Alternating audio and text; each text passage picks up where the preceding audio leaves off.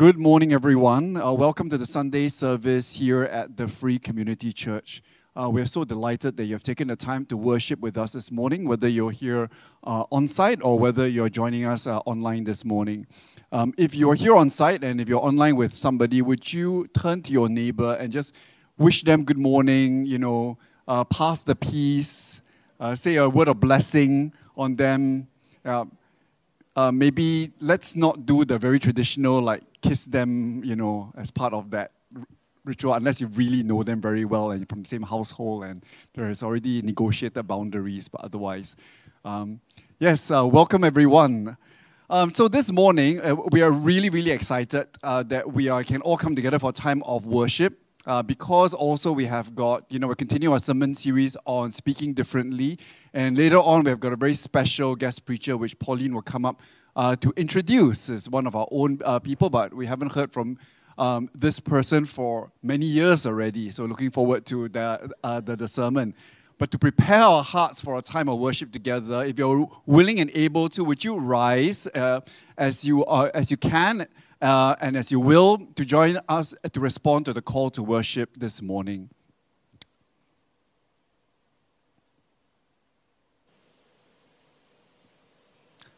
Hungry for meaning? Welcome home. Thirsty for purpose? Welcome home. Yearning for comfort? Welcome home. Burning for challenge? Welcome home. Ready for learning? Welcome home.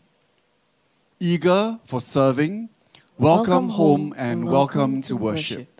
On that note, if you are willing and able to, please remain standing and join our worship team for a time of worship this morning.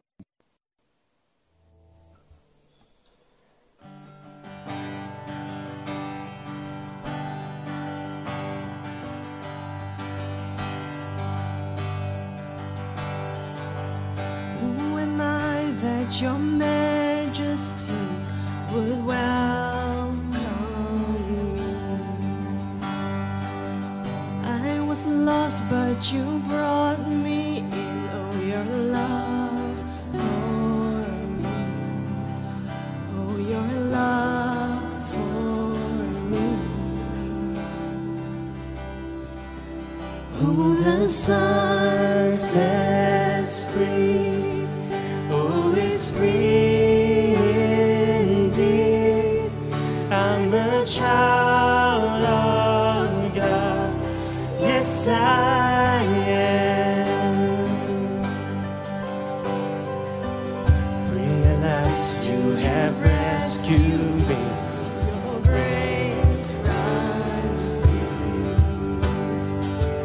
While I was a slave to sin, Jesus died for me. Yes, you died for me. Who the Son sets free, oh, is free indeed. I'm a child of God. Yes, I am. In my Father's house, there's a place for me. I'm a child of God. Yes, I am. I am chosen, not forsaken. I am who you say I am. You are for me, not against me. I am who you say I am. I am chosen, not forsaken. I am who you say I am. You are for me, not against me. I am who you say I am. I am who you say I am. Who the Son sets free, oh, is free indeed. I'm a child of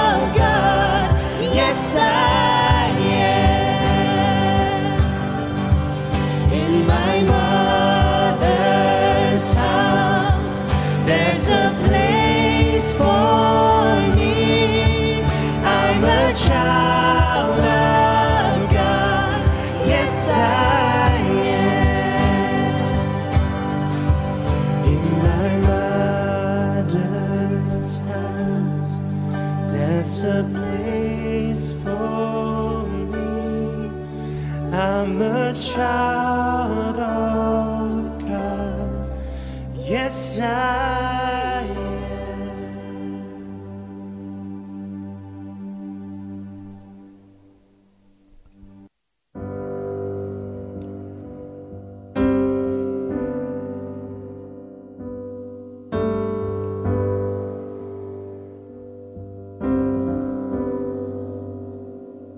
After the pride, after the fall, the hands of mercy opened wide.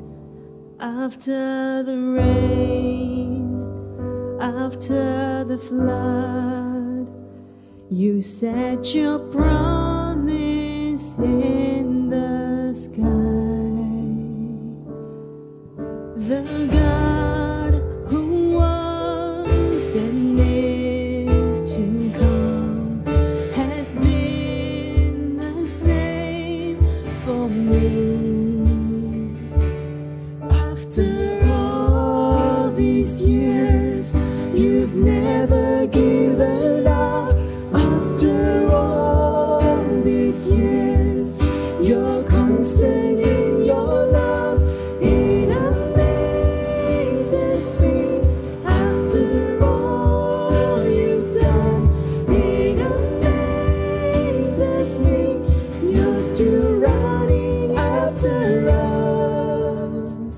After the cross, after the shame, no power of hell could ever take. Sing it out, sing it out. Your perfect life, your gift of grace that testifies beyond the grave, still testifies beyond the grave.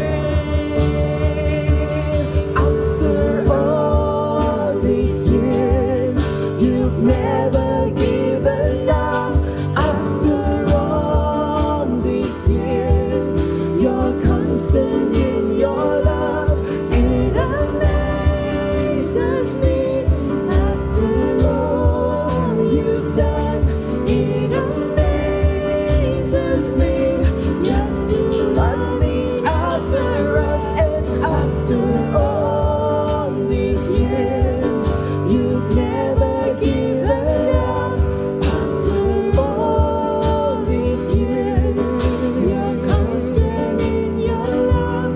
It amazes me. After all you've done, it amazes me. You're still running after us.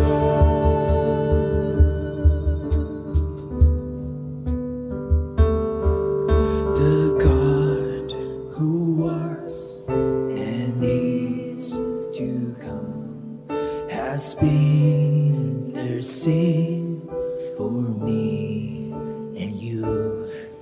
The God who was and is to come has been the same for me. You've always been the same for me.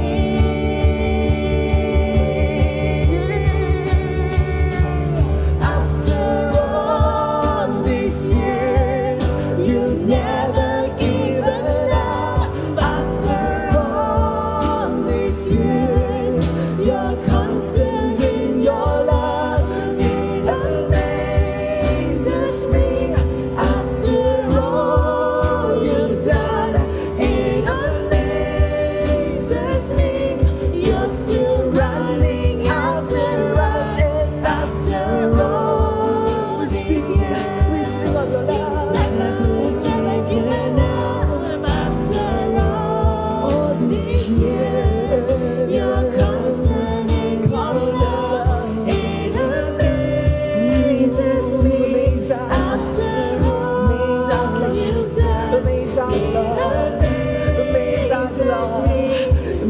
us, running after us, and it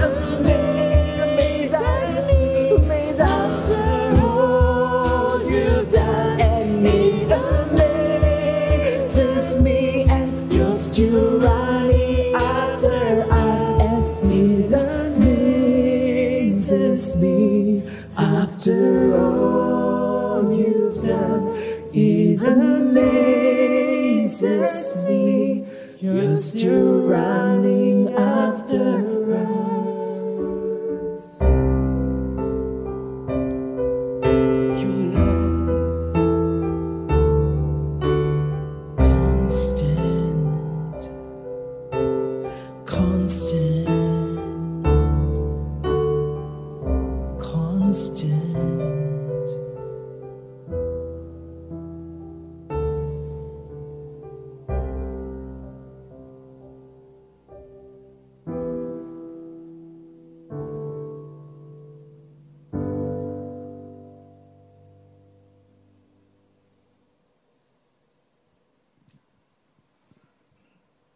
Please be seated.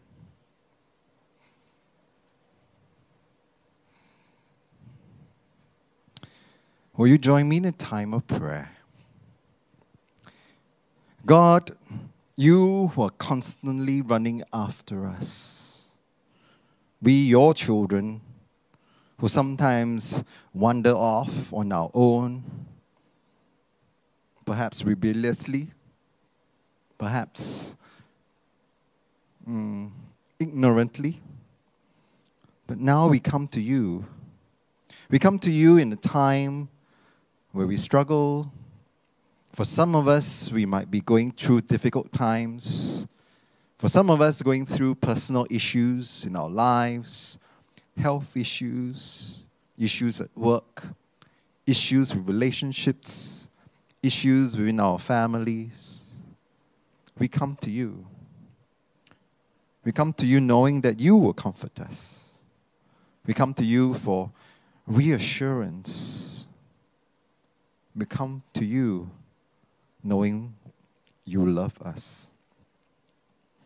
God, strengthen us now, even in the midst of all that's happening in Singapore, especially in the midst of the misinformation, mischaracterization, and misrepresentation of the LGBTQ community by our siblings in Christ. Help us love our neighbors, even when our neighbor has harmed us or vilified us. Allow our lives and how we respond to be testimony to who you are, God.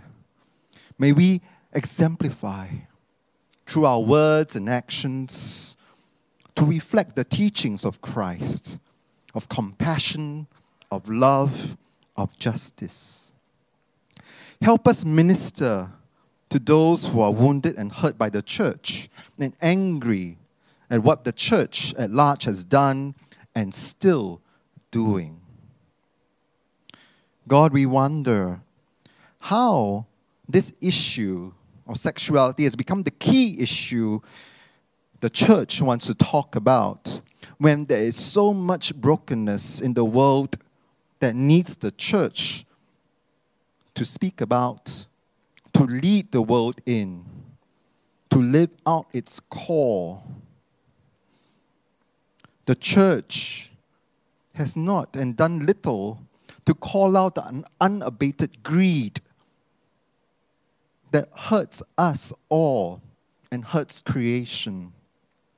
The way that petrol companies make huge profits during this time when there's always the talk about shortages because of the Russian-Ukraine war. And yet they are making money. And yet the people, majority of people, struggle to make ends meet when prices keep rising.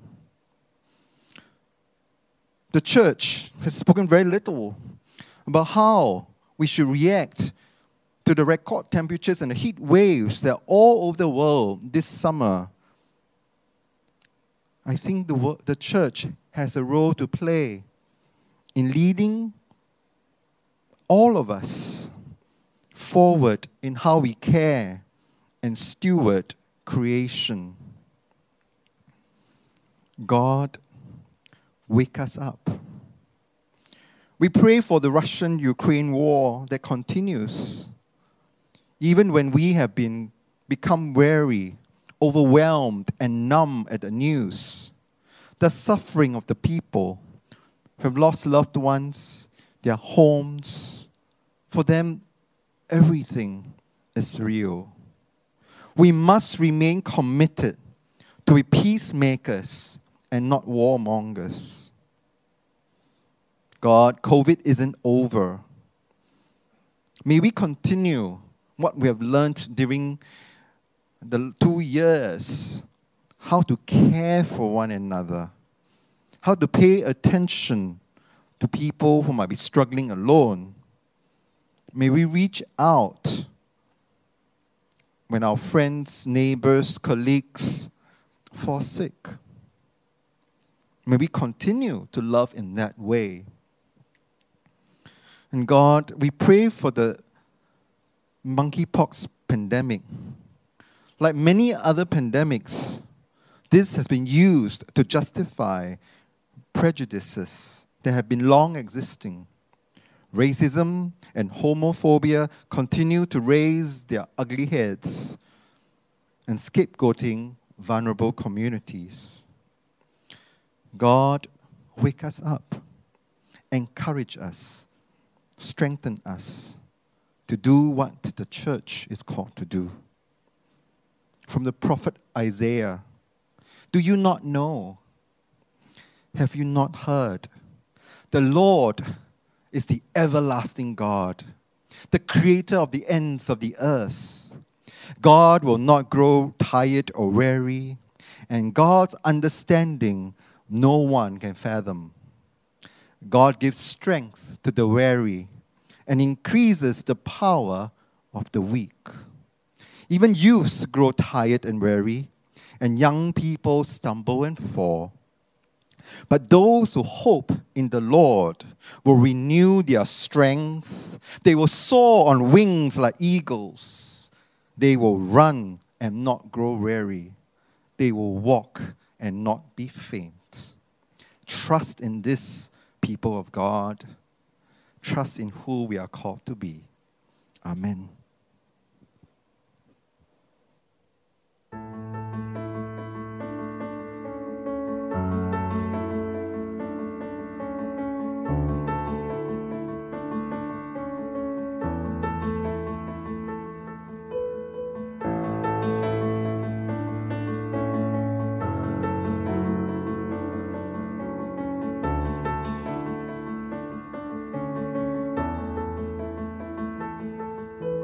If I could rewrite your story of love for me, I would not forget those moments of doubts.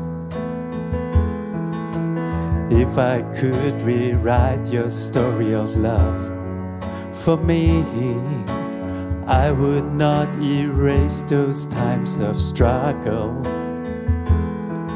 those moments of doubting myself and blaming you for all my brokenness. Those moments I ransom myself and you for the answers, for a little hope. Then I will remember when you became real to me, when you would not turn away, when you would not turn away. I will remember I am an anchor of love, I am a beacon of hope for you.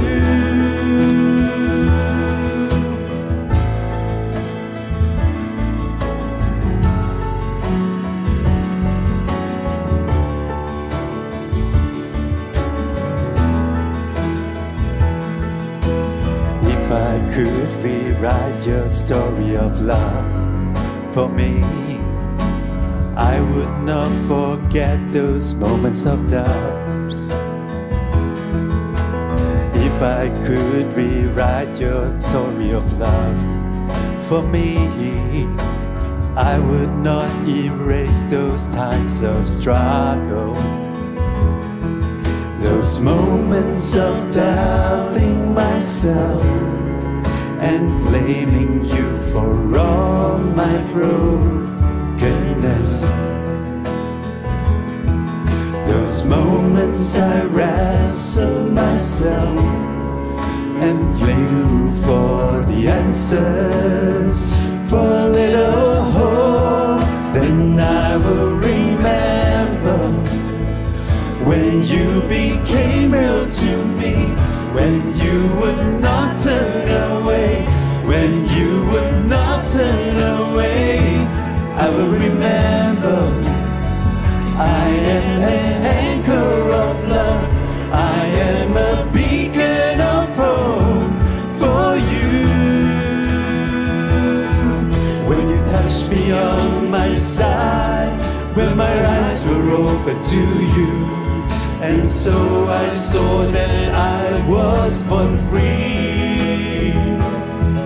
When you touched me on my side, when my eyes were open to you, and so I saw that I was born free. Then I will remember when you became real to me, when you would not turn away, when you would not turn away. I will remember I am an anchor of love, I am a beacon of hope for you. I will remember when you became real to me, when you would not turn away, when you would not turn away. I will remember I am an anchor of love, I am a beacon of hope for you, for you.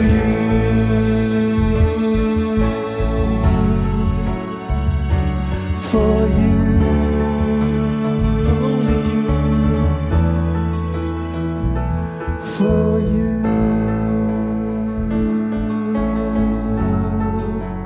Jesus.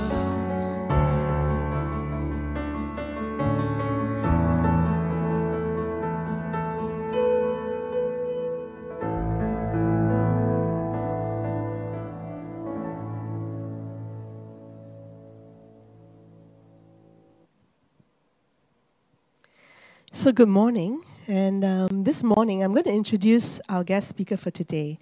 But before I do that, I just want to bid you a warm welcome. I see a lot of faces out there, some I have not seen for a long time, and it's such a joy to see each one of you. I see quite a few of our siblings also from the Mandarin Ministry, and I know that you just came back from your retreat recently, and I heard that it was a really great, wonderful bonding experience, and I'm so thankful. All of you, each of you have been in our prayers, and we will continue to pray for you, and we thank God for each one of you.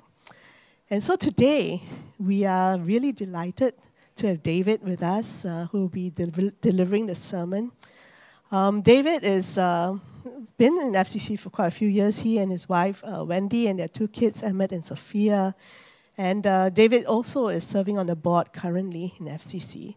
But beyond that, more importantly, I think one of the things I deeply appreciate about David and also Wendy is that they have been relentless allies to the LGBTQ community, and especially within our community. They have been amazing in the ways that they have stood up, spoke up, and really just embodied God's love, not just within this community, but also to people who have questioned them about why they're even in FCC.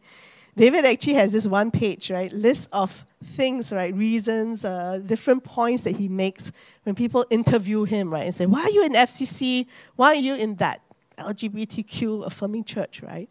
And he shares both he and Wendy have shared their journey about how God has led them from their own positions, their own points of view, and has transformed them over time in their lives.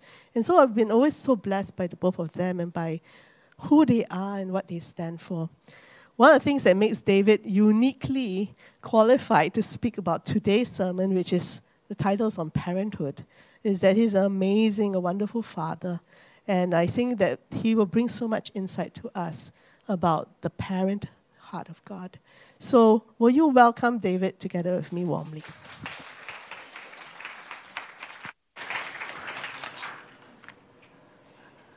So good morning. Thanks for having me to speak to you today. I guess some of you have seen me up here as the service leader or serving communion. I don't often get to preach, so it's quite an exciting thing, privilege for me to do that. A bit scary as well. So hopefully I don't put you all to sleep, okay? All right, so we're in the midst of a sermon series on speaking differently. And last week, Pastor Gary spoke about how we can know the character of God through the Lord's Prayer, and how Jesus invites us to address God in prayer as Father. So I guess this is something we all know pretty well. You know, Jesus is the Son, but God is the Father. But this is the question. Exactly what kind of Father is God? Okay, so this question is important because especially when we read the Old Testament, sometimes it's easy to get a rather misleading picture of God as a judgmental, angry, and violent parent. And today's lectionary passage is from the Old Testament. It's from Hosea, chapter 11, verses 1 to 11. And it offers us a different view of God. In this passage, God seems to be speaking differently, revealing an emotional and a vulnerable side. So here we get a glimpse of God's heart, which has always been full of love. So we're going to read the passage, but first, to set the stage, just some historical facts, because we don't often read passages from the Old Testament, and it can be a bit foreign to what we know about. So a little bit about Hosea. Hosea was a prophet who lived in the 8th century BC, so that's in the 700s BC. And his writing was mainly directed towards the northern kingdom of Israel. At that time, the kingdom had been split into two. So the northern kingdom was also known as Ephraim. Ephraim was one of the bigger tribes there. And in that time, the Ephraim was under King Jeroboam II, and they were experiencing a period of great prosperity and wealth, which was good, but they were just about to enter a period of political turmoil. And 38 years later, that kingdom would be wiped out by the Assyrian Empire. So this is what God was saying to them at that time through the prophet Hosea, and God is speaking in the first person here. So let's read this passage. Hosea chapter 11, verse 1. When Israel was a child, I loved him, and out of Egypt I called my son. The more I called them, the more they went from me. They kept sacrificing to the Baals and offering incense to idols. Yet it was I who taught Ephraim to walk. I took them up in my arms, but they did not know that I healed them. I led them with cords of human kindness, with bands of love. I was to them like those who lift infants to their cheeks. I bent down to them and fed them. They shall return to the land of Egypt, and Assyria shall be their king, because they have refused to return to me. The sword rages in their cities. It consumes their oracle priests and devours because of their schemes. My people are bent on turning away from me. To the Most High they call, but he does not raise them up at all. How can I give you up, Ephraim? How can I hand you over, O Israel? How can I make you like Admah? How can I treat you like Zeboim? My heart recoils within me. My compassion grows warm and tender. I will not execute my fierce anger. I will not again destroy Ephraim. For I am God and no mortal, the Holy One in your midst, and I will not come in wrath. They shall go after the Lord, who roars like a lion. When he roars, his children shall come trembling from the west. They shall come trembling like birds from Egypt, and like doves from the land of Assyria. And I will return them to their homes, says the Lord. This is the word of the Lord. Please pray with me. Dear God, May you speak to us today through your scriptures, that we may get a fresh glimpse of who you are, how you feel about us, and how this can transform us from the inside. May the words of my mouth and the meditations of all our hearts be acceptable in your sight. In Jesus' name, amen. So, there's a lot to unpack in this passage because it's referring to a socio-political context 3,000 years ago. In this respect, it would be like people in the year 5,000 looking back on our time today. So just imagine that wide gulf of time. So we need to do some work, right, to put ourselves into the mindset of Hosea and the people who he was speaking to. But at the same time, there are some things that are very relatable about this passage, right? The love of a parent and a child. So through this ancient and surprisingly relatable text, I hope we can get a multifaceted picture of the kind of parent that God is. So I want to bring up 3 points today. God, the tender parent, God, the grieving parent, and God, the sacrificial parent. And just one note, as Gary mentioned last week, at FCC, we try to avoid gendered pronouns for God because God is spirit. God does not have a biological gender. But in the Bible, God is typically portrayed as male because the cultures that wrote the Bible were patriarchal. So in this sermon, there might be some places where I refer to God as Father, but if it's helpful for you, you can also imagine God as mother or parent. So first we see God, the tender parent. So in verse 1, God says, "When Israel was a child, I loved him, and out of Egypt I called my son." So this is talking about the history of Israel, where Moses led the people out of slavery and oppression in Egypt more than 600 years before the writing of this passage. So at that time, Israel was like a little kid, a young child that God had adopted and needed to protect and nurture. Right? God gently led them through the wilderness, leading them with the pillar of fire, the pillar of cloud, and God gave them food from heaven. God gave them manna and protected them against the armies of Egypt. So this is God saying, "I taught Ephraim to walk. I took them up in my arms. I led them with cords of human kindness, with bands of love. I was like those who lift infants to their cheeks. I bent down and I fed them." So this is an amazing picture of God, right? A God who is intimately involved in the care and the nurture of his child. Right? And now, when you talk about cords and bands, this is a very interesting metaphor because it refers to ropes, which would normally be used to lead animals or lead captives. Right? And they're being forced to move along, dragged along by force, without any choice in the matter. But Hosea is flipping this image completely around. Hosea is saying, that's not how God leads us.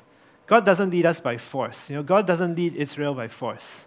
We are free to depart from God's leading at any time. But God is still drawing us, guiding us, and we follow not because we have to, but because we want to, because we know God is kind and loving. So I love this passage because it reminds me of when my own daughter, Sophia, took her first steps. And you can see some pictures there. At the time, my wife and I, we lived in Boston. And when our kids were small, we didn't have any helpers or parents to help us. We just had to do it ourselves. And we also both had to work full-time.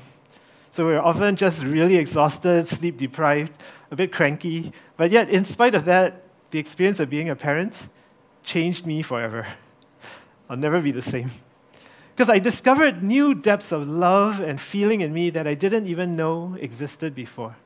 And it's not exactly the same as being in a romance or being married, because even in those kind of relationships, there's at least some mutuality, right? You can give, but you also receive love. But in the case of a baby, when they're really small, they're totally dependent. They can't give anything back initially. They just need round-the-clock feeding and care. And as a parent, right, it's all joy just to give and give and give. And the only thing you want in return is to see your child growing and thriving. So I think during those years, I came to understand more about God. I came to understand that the way I feel about my kids is only a tiny fraction of how God feels about me and about you. See, God loves because it's in God's nature to love.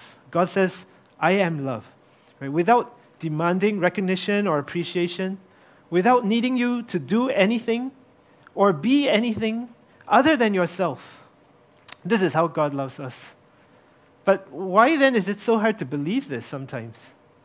Okay, so the truth is, we are all God's children, right? At FCC, we often say FREE stands for First Realize Everyone's Equal.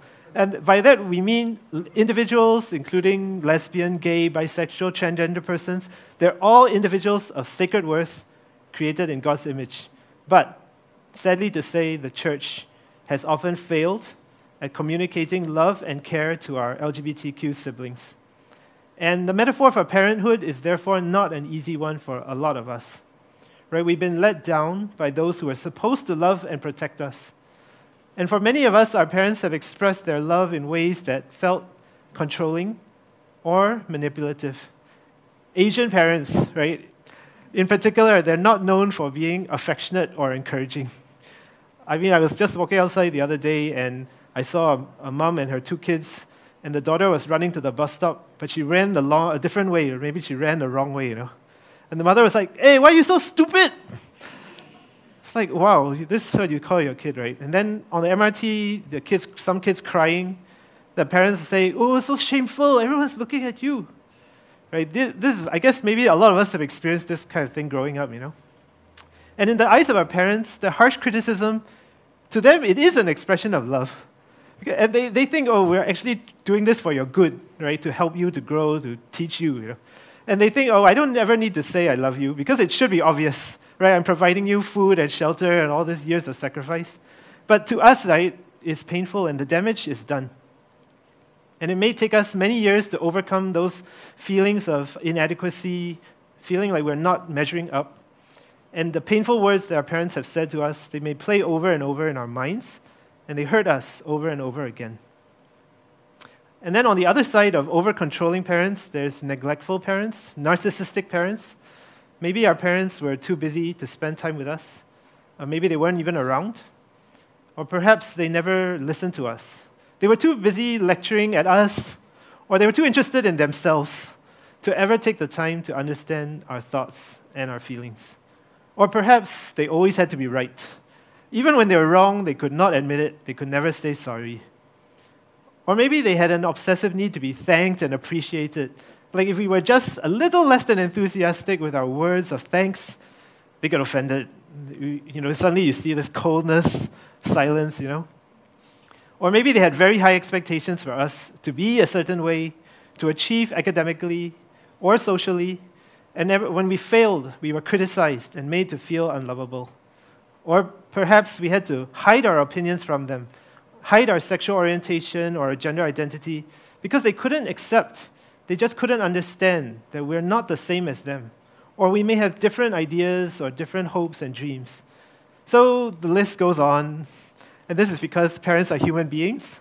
They're flawed and broken just as we are. And as a parent, I have also made many mistakes.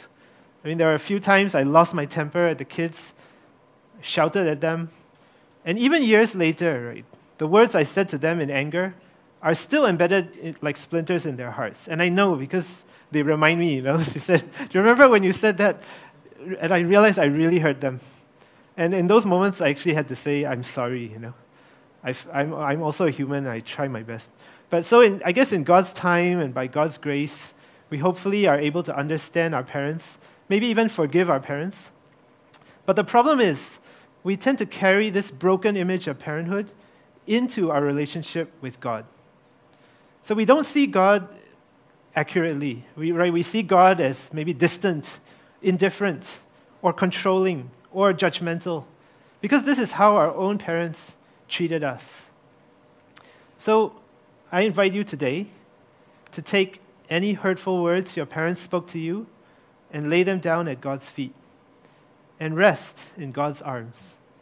Okay, take any ideas that you can only be lovable if you meet expectations, because that's not true. Okay, realize that God's love for you is greater than you can imagine. So Romans says, "I am convinced that neither death nor life, neither angels nor principalities, neither the present nor the future, nor any powers, neither height nor depth, nor anything else in all creation will be able to separate us from the love of God that is in Christ Jesus our Lord." And you see that picture up there, that's the stained glass that I drew. It's on the wall. And I drew that to represent God as a mother, embracing us as God's child. Right? So this is God, the tender parent. And I just pray for all of us that we can let God's love transform our hearts until we know, without any doubt, that you, me, we are beloved children of God. And to the degree that we understand this is what God's love is like, it's unconditional, tender, involved, and invitational. To this same degree, we can learn to love God in return, to love ourselves, and to love others in the same way. So now we come to point number 2, God, the grieving parent. In this passage, God is emotionally wounded, that in spite of God's care, tender love and care, the Israelites, they did not respond in kind. They had barely even left Egypt when they started worshipping a golden calf idol. And 670 years later, they've gone even further astray. Now they're worshipping other gods, as they say, the Baals, the Asherahs, and all that, not recognizing the goodness of their parent. And God says to them, the more I called them, the more they went from me. They kept sacrificing to the Baals and offering incense to idols. My people are bent on turning away from me. To the Most High they call, but He does not raise them up at all. So the words Most High here could be referring to God, because God says, okay, your worship is not sincere. You're going through the motions, but your heart's not in it, so God doesn't answer. But it could also be referring to Baal, because Baal was one of the major pagan gods in Canaan, and this Most High God also cannot save them, doesn't answer them. So in verses 5 to 6, Hosea prophesies the deserved consequences for Israel. They will return to slavery, to oppression and defeat. They shall return to the land of Egypt, and Assyria shall be their king, because they have refused to return to me. The sword rages in their cities, it consumes their oracle priests and devours because of their schemes. So Egypt here, right, is not literally going back to Egypt. Actually, they left Egypt, but what it means is a return to bondage, a return to slavery. At the time of this writing, Assyria was actually the major power in the world. And the northern kingdom had formed a military alliance with Assyria. So they thought, okay, no worries, we're good, right? Big brother got my back, But it wasn't long, right, before they actually fell into turmoil. Like within this next 38 years, they actually went through 6 different kings. And then one of the kings betrayed Assyria. So Assyria came and destroyed them. So this was just 40 years later from the time of this writing. And of course, Hosea was looking ahead and expressing God's grief and inner turmoil about what was going to happen. And God's saying, how can I give you up, Ephraim? How can I hand you over, Israel? How can I destroy you like Admah or treat you like Zeboim? So Admah and Zeboim, right, were 2 smaller cities. If you read back in Genesis, you will see that they were destroyed in a major natural disaster along with 2 other famous cities, Sodom and Gomorrah. And so God is expressing a very human emotion of internal conflict. Right? You could think, hey, God doesn't change God's mind, right? But this is God sort of saying, actually, on one hand, I want to be compassionate, but on the other hand, I know you guys are going to experience severe consequences. So I'm torn, right? So we need to pause here because this raises a few difficult questions. Firstly, why does God hate idolatry so much? Right? Is God so jealous, so insecure? And then what is God's wrath? What is God's fierce anger? I thought God was supposed to be a God of love and compassion, right? And then how is God punishing them with war and exile? So how does that square everything we've just been saying? God is love and compassion, right? And forgiveness. So how does this all come together? So let's tackle these one at a time. Firstly, why does God insist that we only worship God? Okay, when you see this through human emotions, it doesn't make a lot of sense.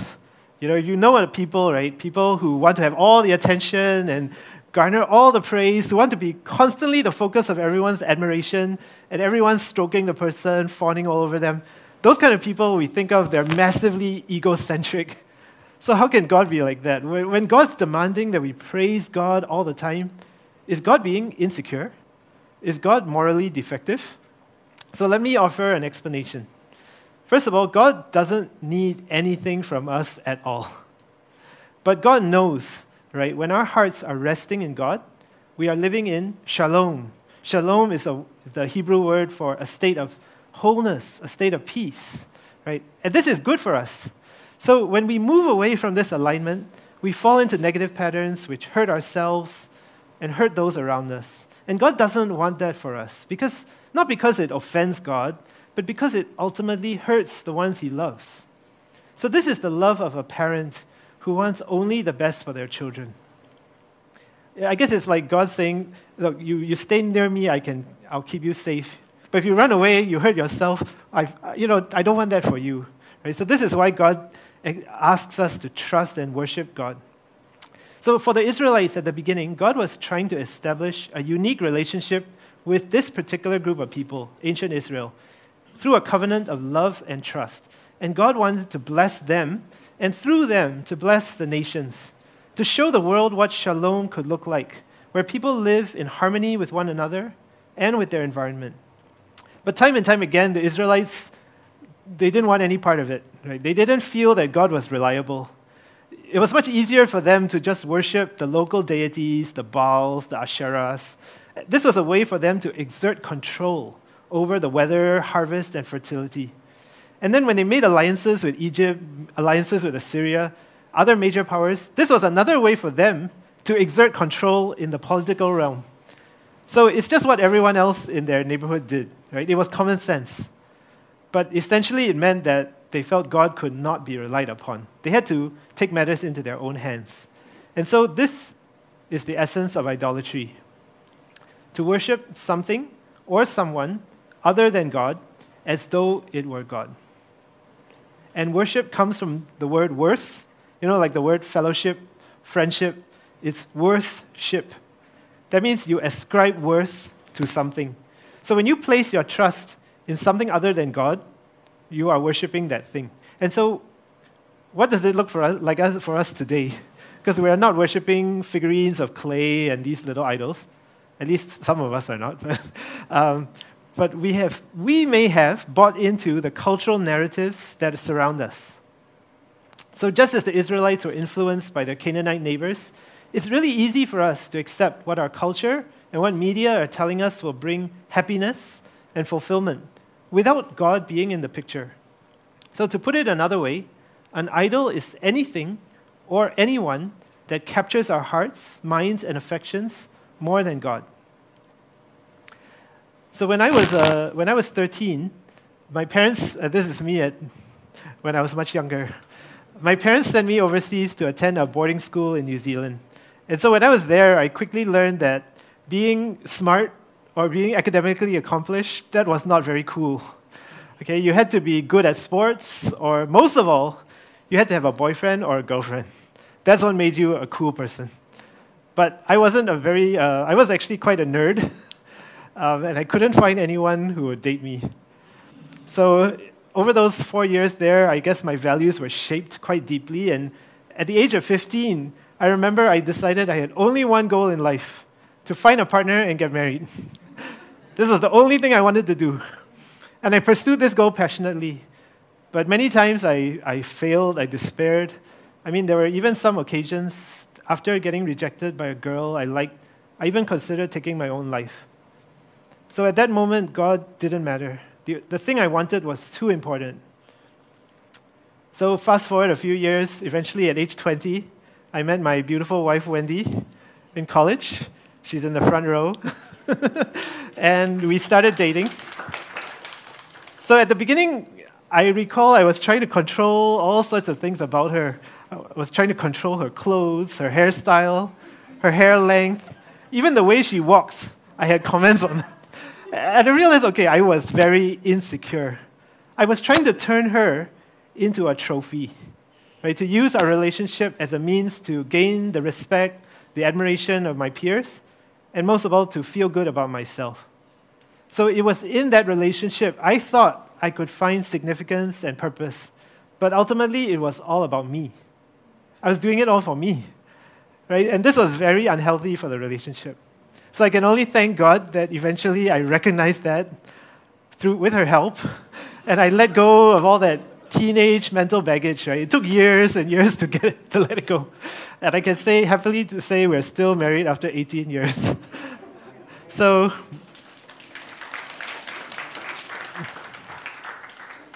maybe that's something that resonates with you, or maybe it's something else. Because in Singapore, we are taught to trust in our academic credentials as a means to achieving career success, to obtaining respect, status, comfort, financial security, luxury. These are things our culture just tells us to strive for. And there's actually nothing wrong with any of these, right? God gives us what we have to bless us, for us to enjoy, but they're not meant to fill the deepest needs in us. So when we turn to these things, problems arise in our hearts, right? When you see someone getting angry at home, maybe, or in public, you can be sure that somebody has threatened something in their heart, one of their idols. So when you anger, irritability, verbal outbursts, these are just indicative that something in the heart has gone awry. So if you ever react, when you react to someone, you have to ask yourself, what is it that you are protecting? What is it that you think you must have? Or when you're despairing over a situation, like you feel all hope is gone, what is it you fear you cannot live without? So when Pastor Miak preached some weeks ago on identity, he asked the question, who are you? What makes you who you are? See, idolatry is not only bowing down to statues, it is anything that means more to you than God does. It's manifested when getting what you want has become more important than what God desires for you. So simply put, anything that you are loving, desiring, or serving more than God is an idol of the heart. So I invite you today to examine yourself, and I speak to myself as well, right? Has anything in your life become a source of self-worth and significance for you? What do you hope for and trust in more than God? If anything's coming to mind, and maybe you can mull over it over the next week or so, it may be time to surrender that to God. But how do you do that? Well, I'll give you only one thing. First of all, remember that you are God's precious child. This is who you are. And being especially loved by the Creator of the universe is what gives you infinite worth. You don't need to do anything, or have anything, or be anything to earn that. That's the first step in loosening our grip on the things that we are clinging on to. Okay? So we come now to the next of the two difficult questions. If we know that anger is a symptom of our idolatry, then what about God's anger? And if we are precious to God, if God's people are precious to God, then why must God punish them with war and exile? So again, we tend to view God's emotions through a human lens, and we shouldn't be doing that, right? As we said earlier, human anger is almost never applied in a righteous or restorative way. The main reason we get angry is because we are selfish. Our rights have been trampled on, our desires have been thwarted, our ego has been bruised, and our goal is to get even, to hurt, to destroy. So anger may be less selfish, okay, when you see injustice being inflicted on someone else. But anger is only righteous when the byproduct is justice, restoration, and love. So we don't see this very often because in this world, right? So that's why, excuse me, the speaker is weird. That's why we misunderstand God's wrath. So from the point of view of the biblical writers, this is one of the ways that they made sense of the terrible events that happened to their nation over the centuries. So as much as the Bible is the Word of God, the Bible is also a product of human culture. Right? It's written by people who had certain worldviews, who had certain outlooks, and even certain agendas. And so when they look back on the history of their nation, all the terrible things their nation experienced, they read meanings into that. They ascribed specific meanings. They said God was punishing them for breaking their covenant. But from our point of view, we can say, okay, maybe there was some post-rationalization going on. Right? Because sometimes there were bad kings, and they had a perfectly fine time. And sometimes there were good kings, and then something they ended really badly. So you can see it's not a one-to-one, every time you do bad, you get punished. It wasn't like that. Right? Sometimes bad things happen for no particular reason. So when the writers look back on that, they say, well, that was because we were worshipping idols, God was punishing us. And you see preachers still doing that today. Right? Every time there's a tsunami, earthquake, hurricane, Some preacher will say God is punishing those people. Usually it's because of politics. That's right. And this kind of thinking can be very, very harmful when it's misapplied.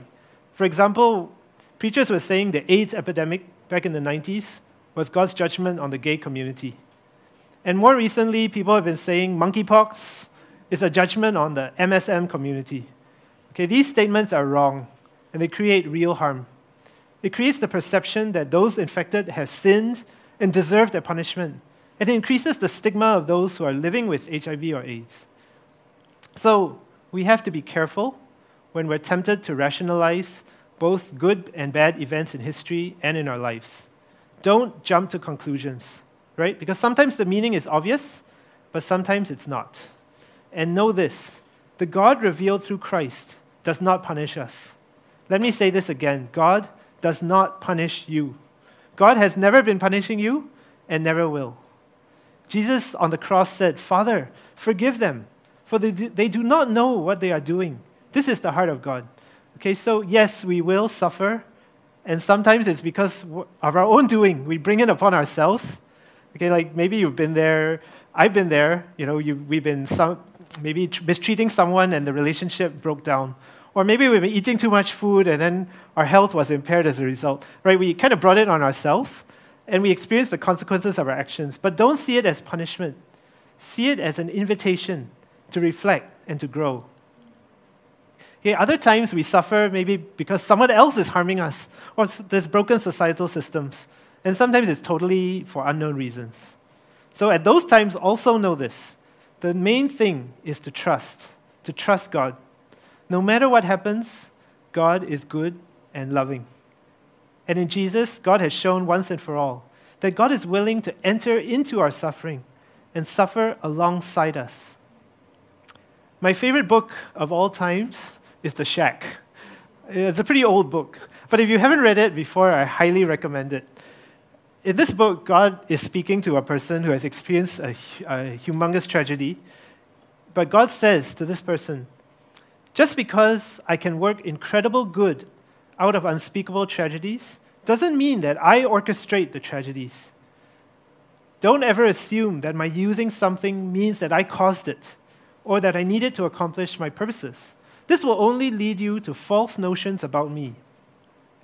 Grace doesn't depend on suffering to exist.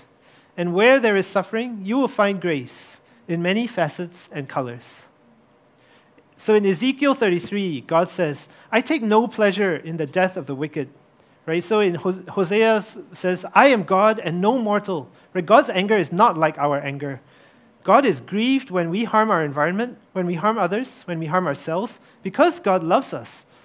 It's the pain a parent feels when their child is willfully engaging in self-destructive behavior. You kind of want to alleviate their pain, but maybe you also know they have to go through it to grow and to learn. I mean, a really good parent doesn't overprotect their kid. You have to let them fall down sometimes because that's part of the growing process. So God is the Holy One in our midst. No matter what we have done, God will not push us away. God always draws us near and desires that we do the same, that we draw near to God. So we are coming to the end now. The third thing we see about God, the sacrificial parent. So at the end of this passage, it says, they shall go after the Lord who roars like a lion. When he roars, his children shall come trembling from the west.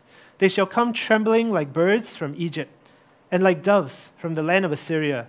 And I will return them to their homes, says the Lord.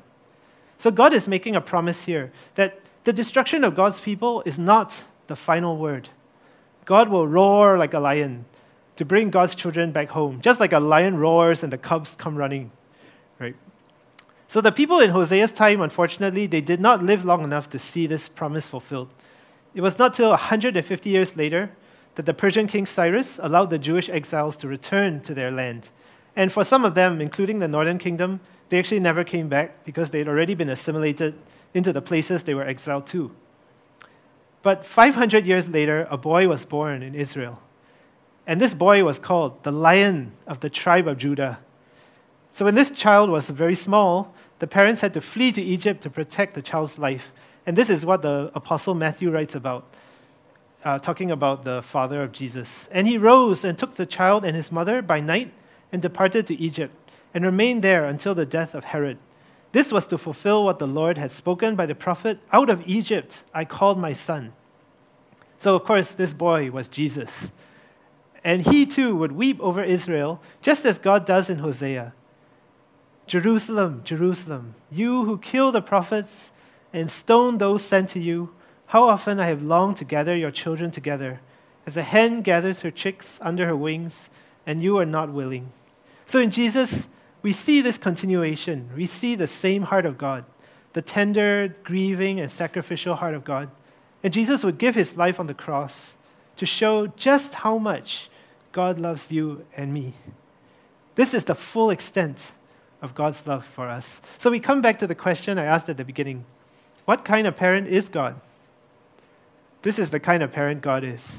A parent who will go to any lengths to bring God's children home. And not through cords that bind, not through force, not by shame, not by guilt. God is not going to force you into submission. God is inviting you into relationship. Through love, through kindness, through sacrifice. And God is persistent. As we sang before, after all these years, you've never given up. God never, never, never gives up on you. And God's grace through Jesus has the final say. In the passage, it talks about trembling doves. That's talking about how vulnerable we are in the face of God's overwhelming power. But this is not a power that is used against us. This is a power that is for us, to rescue us and to bring us home. Thank you.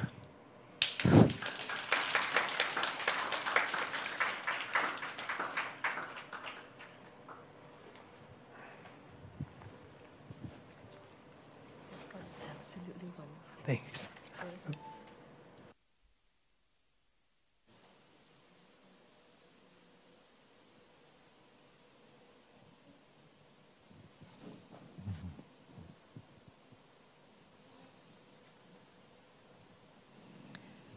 Now we've come to a time of Holy Communion, and for folks at home, take a quick moment to prepare the elements so that we can all partake of the meal together.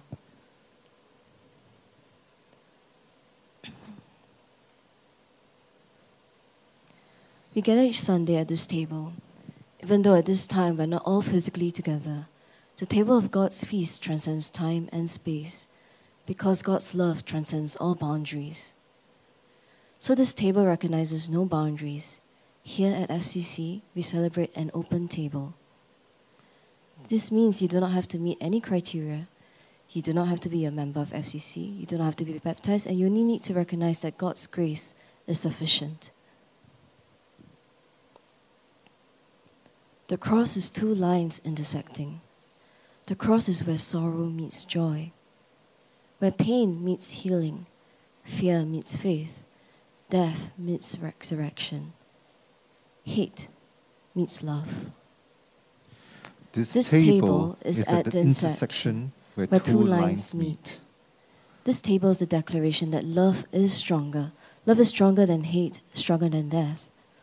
This table where we break bread is the table of love, the center from where love flows. This table is one of awareness, awakening, of forgiveness, of reconciliation, of salvation, of love. With grateful hearts, we break the space of history to share in your vision of sharing at your table where all are equal, all are free. We ask you to bless this bread and this cup. Through this meal, make us the body of Christ, that we may join with you in promoting the well-being of all creation. Amen. Remember on the night when Jesus and the disciples had their last meal together, Jesus took the bread, gave thanks, and broke it.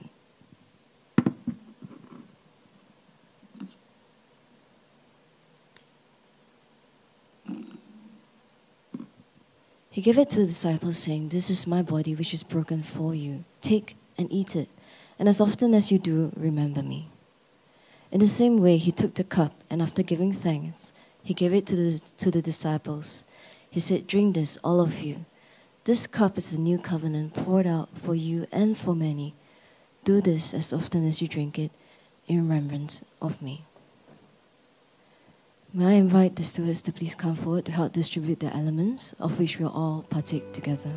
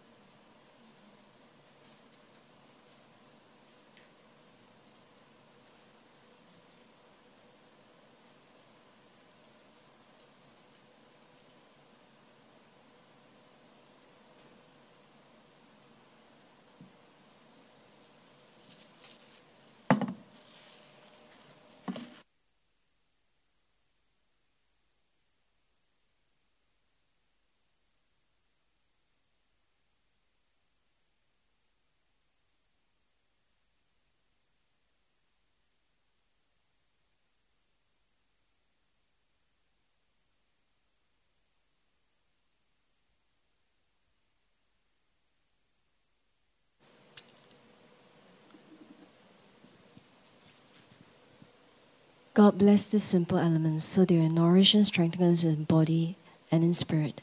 Let's partake the elements together.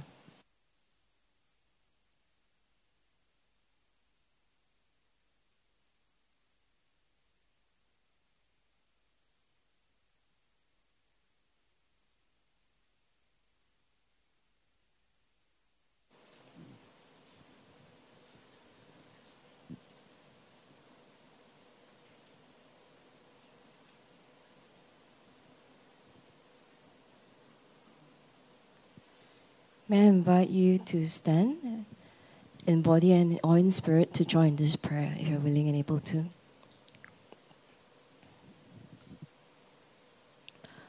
All together, Lord, make us instruments of your peace. Where there is hatred, let us sow love.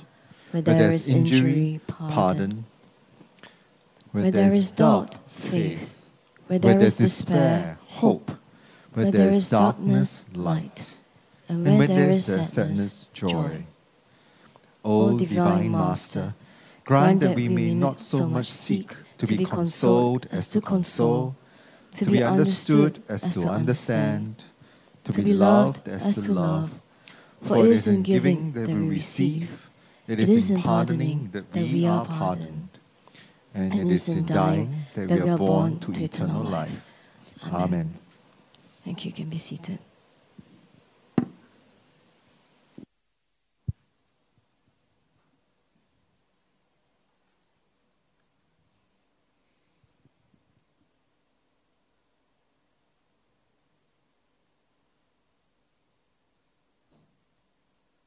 Good morning, church. And once again, thank you for joining us for the Sunday service here at the Free Community Church, whether you are here on site with us or online. So first, I just want to say a big welcome home to everyone. And I also want to say especially a big welcome home if you are brand new with us. Now, today we're actually having a newcomers meeting right after the Sunday service. So if you're here on site, you're welcome to stay back and join us for that. It gives you a chance to meet with the pastors and the leaders of the church and being able to get to know a little bit about the church and for us to get to know about you and how we can meet your needs and minister to you. But if you're brand new with us, we would love to be able to reach out to you and find out how we can serve you. One way to do that is to go to that QR code on the screen or to fcc.la/welcome and leave us your details. Promise that we will be there to walk with you and to serve you and not to spam you. Just want to also say a big thank you to David for that incredible sermon. I think that I was very blessed by it. It brought us a perspective of God as parent that can only be spoken because a person has gone through parenthood themselves. How many of you all were blessed by it? How many of you all want David to preach more here at FCC? Okay, I think that was unanimous. And if you're online, please spam the chat now, okay? More David. Please let us have David again. And we'll make sure that he gets your feedback for today's sermon. All right. We now come to a time where we are going to worship God with our giving. And, as David reminded us in the sermon earlier,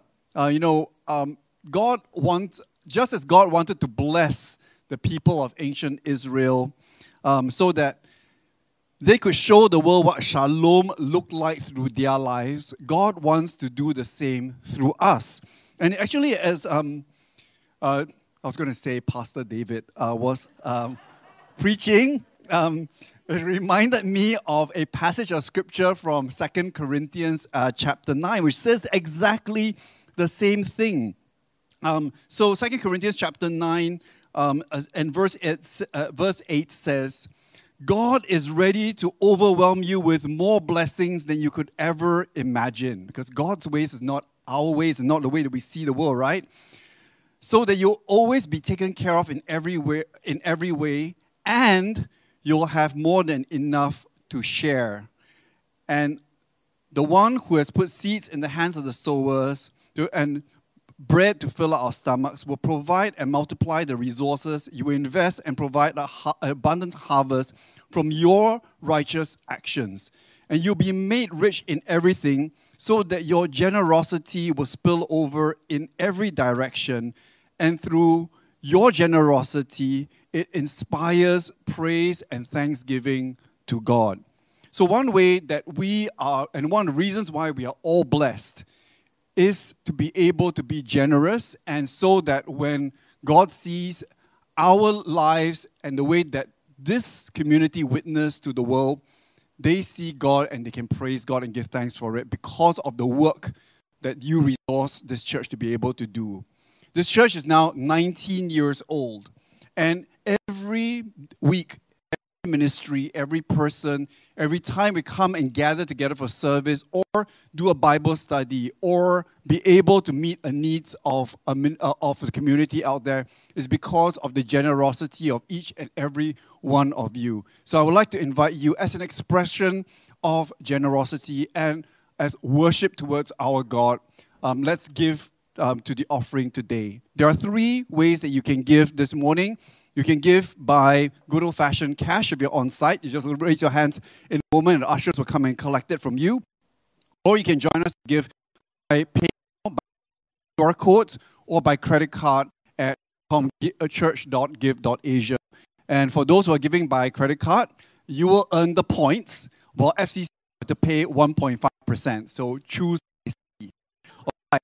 Would you join me for to give thanks for the offering and to come together to give this morning. God, we thank you for bringing us a community around your word this morning. God, thank you for being able to see who you are as the generous, loving, sacrificial, grieving parent.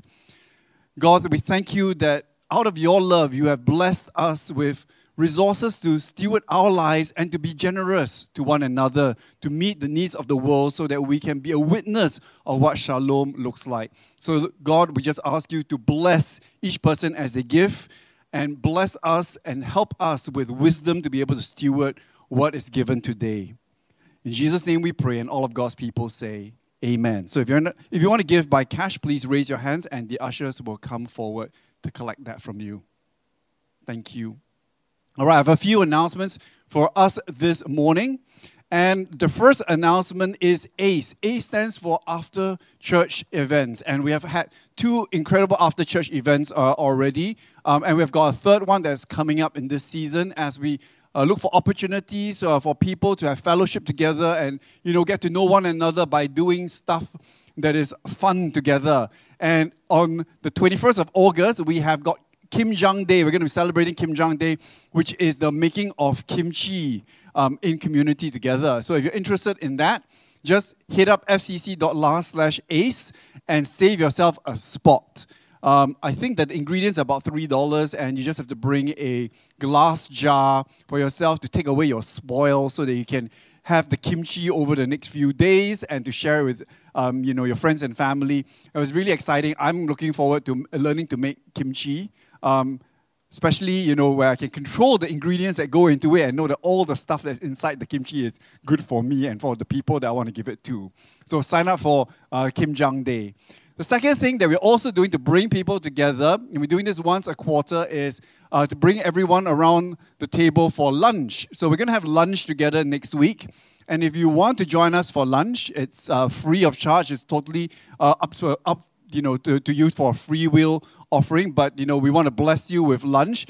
So please register at fcc.la/lunch so that we can make sure that there's no food waste and we're ordering exactly what is needed. And there's also, as you can see here, a capacity limitation. Last time around, it was oversubscribed and we had to close it.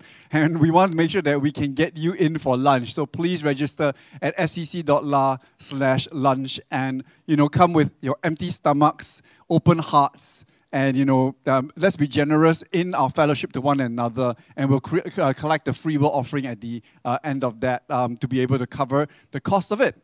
The third announcement that we have is we need volunteers. As you know, we are now fully hybrid in our services. We have got hundreds of people that join us for the Sunday service every week who are not here physically on site. And in order to be able to do this, we actually have got a production team that consists of many different roles. And if you want to find out more about what goes behind the scenes from the production side of the house, and if you want to volunteer in a very easy way, based on some of the interests that you may see, some interesting areas that you may see as part of production, whether it's the cameras, running the computers, doing sound, or anything that is connected to production, we're going to have a tour where you get to actually sit up there in the hive and be able to see how Sunday services are put together and brought to the people online. The next tour is going to be on 2 Sundays from now. I think that's the 12th of August.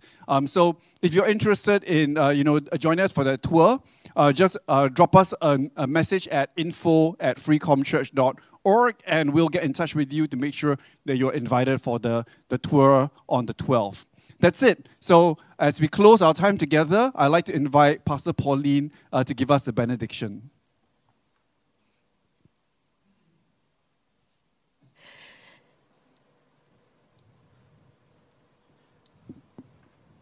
And now, will you rise, if you're willing and able, to receive the benediction?